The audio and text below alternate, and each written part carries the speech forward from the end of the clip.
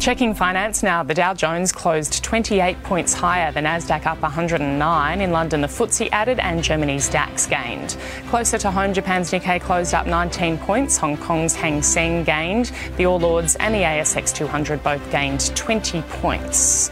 On the commodities market, gold is trading at $1,927 an ounce. Oil is $79 a barrel. The Aussie dollar buying 71 US cents, 92 Japanese yen and $1.09 New Zealand.